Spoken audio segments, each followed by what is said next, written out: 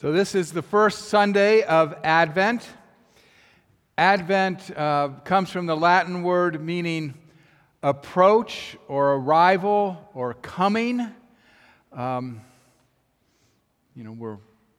Christ is coming, Christ is approaching, God is drawing near.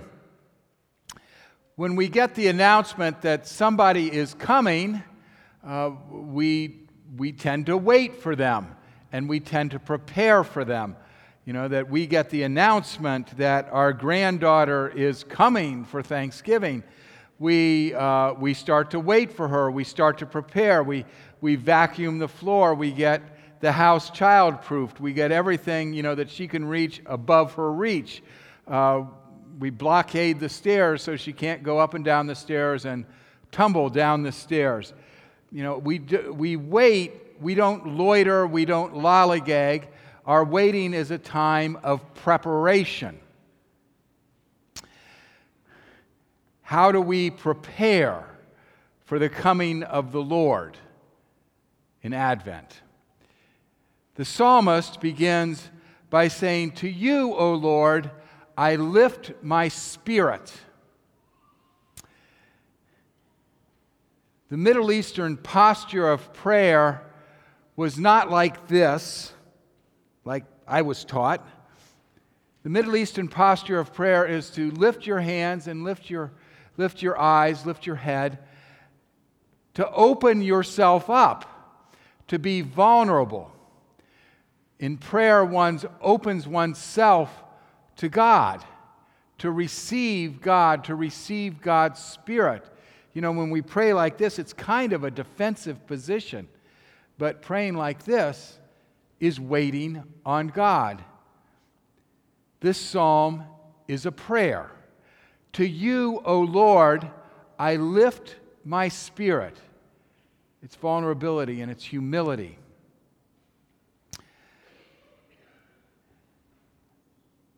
I lift my soul. Soul is the word in Hebrew for the wholeness of one's being. It's who one is. It's who we are fully in our relationships. It's what makes us human. The Hebrew word for soul is nephesh. Nephesh means neck. Neck is what connects our head to our body. Neck is what air flows through. It's what blood flows through. Neck is, vital to our existence. Without neck, we don't live. Without neck, our head is not connected to our body. We are just an accumulation of organs that don't have life. So soul is that which connects us to God and to other people. Soul is very important to our existence. Soul can be contrasted to self. Self is a word of isolation, self-centered. I'm cut off. Self-absorbed, self-righteous. It's all about me. But soul is a word of life. Soul is soul food. It's a connection to a culture. Soul music. It's more than me. It connects me to other people. It brings me alive. Soulful expression, soulful eyes. It's the wholeness of who the person is. So when the psalmist says, I lift my soul to you, O God, I'm lifting all that I am, the essence of who I am. I'm lifting my life and all my relationships to you, O Lord. The psalmist goes on to say, O my God, in you I trust. Trust, is fundamental to our existence. Trustworthiness is what we look for in other people.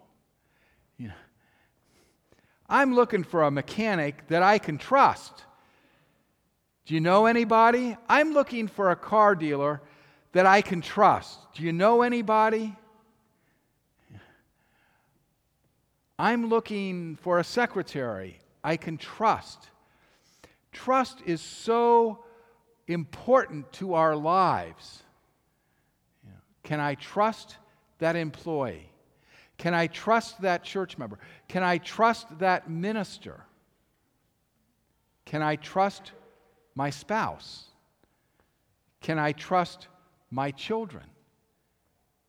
Can my children trust me? Without trust, we really don't have a relationship. How awful it is not to trust our children. We spend all our time snooping on them. We spend all our energy snooping. How awful it is not to trust our partners. To trust somebody is foundational. It gives us security. It gives us something to launch from the rest of our life from. That I can trust Susan gives me a wonderful degree of freedom to be who I want to be and to do what I want to do, because I know I can count on her foundation in my life. So when the psalmist says, I trust in you, O God, I can turn my soul over to you, God, because I trust in you. Not to harm me, not to hurt me, not to belittle me. So in Advent, there's a question of whom can we trust? Whom can we lift our soul to? The next question in Advent is, for what do we wait? The psalmist says, who we wait on is the Lord. And who we trust in is who we wait on, and who we wait on is who we trust in. But for what are we waiting? The psalmist says, waiting for salvation. Now, salvation, we can be saved from something, or we can be saved to something. The psalmist lists three things that have to do with his salvation. The first is, save me from my enemies. Save me from those who want to put me to shame. Save me from those who tell me my life doesn't matter, doesn't count, that I'm insignificant. Now it's interesting that the psalmist then goes on to the second thing that he wants to be saved for. He says, teach me, Lord, your mercy. Teach me your goodness. Teach me your righteousness. If I wanted to be saved from my enemies and those who want to put me to shame, I would want them erased from the face of the earth. I would want them destroyed. I would want them disappeared. Lord, let them have it. Give it to them. Make my life easy. But the psalmist doesn't ask for that. The psalmist asks for mercy and forgiveness and righteousness in order to know how to deal with his enemies. That's really interesting to me. He's asking to change his life so that he can deal with his enemies, that he can relate to them. It isn't so much change my situation as it is, Lord, teach me how to deal with my situation. And the third thing the psalmist asks for in salvation is to be saved from the sins of his youth, the transgressions of when he was younger. In verse 15, he says, lift my feet from the net, basically, that holds me down, that holds me back. Give me a fresh start so I'm not burdened by what I did. I'm not burdened by the what if of my life. The psalmist, in his understanding, salvation is a new beginning. Give me a new beginning. And I lift my soul and I trust you, God, to give me a new beginning, to help me branch out and live in my relationships. For us, salvation can take on a variety of definitions and a variety of experiences. In our 12-step program, the class that we had this fall, we talked about recovery as salvation. To recover from my addictions is salvation. To recover from addiction to alcohol, to narcotics, to food, to greed, to anger. To recover from those things is salvation. And the thing that we learned was salvation doesn't come all at once. It takes a lifetime to recover, and it takes work to recover, and it takes a community and sponsors to help us to recover. Salvation is something we work at with God's help. Salvation can also be understood in the sense of the word salvage. As we look at the people fleeing the wildfires in California and fleeing the hurricanes and flooding in the south, they're salvaging pieces of their lives. Their lives won't be the same, but they salvage what is important, what gives them meaning, what makes them who they are. Salvage those pieces of my life, Lord, that make me human. We can also talk about salvation in terms of realizing our potential. Lord, free me from how I waste my time and waste my life.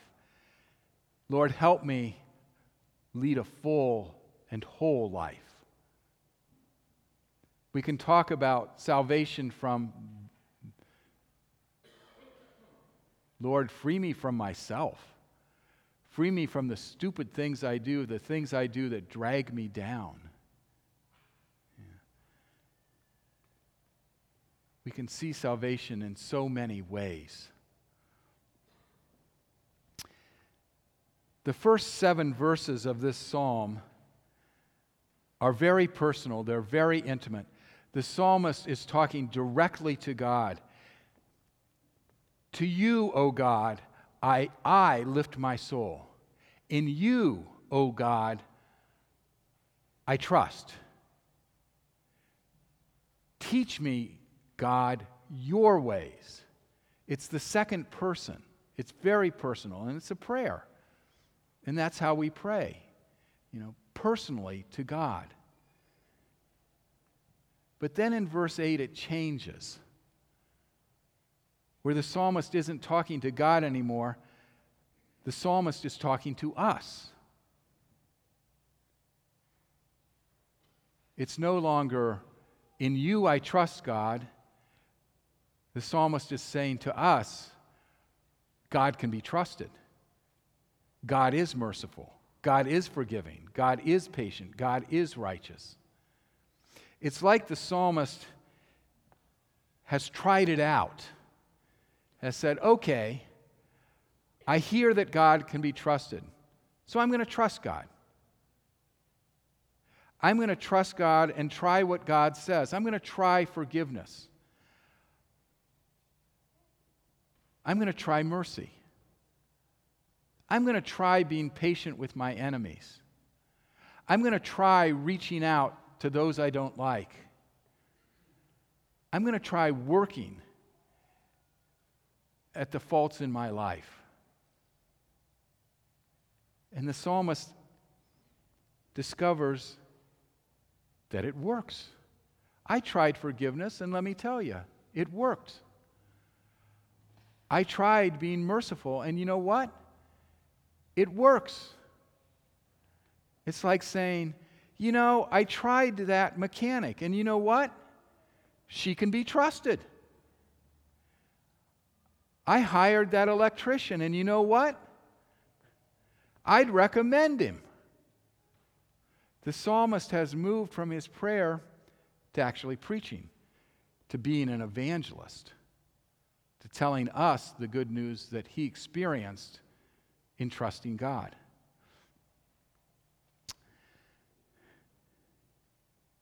Evangelism is really one beggar telling another where they found the bread. Yeah. I found somebody I can trust. Let me tell you about God. I found somebody who forgives. Let me tell you about God. I tried it and it works. Now, speaking of bread, we have communion this Sunday. When we begin communion, I say to you, what? The Lord be with you, and also with you. And then I say, lift up your hearts. Thank you. Lift up your hearts. In the Middle East, in the first century, it would have been, lift up your souls.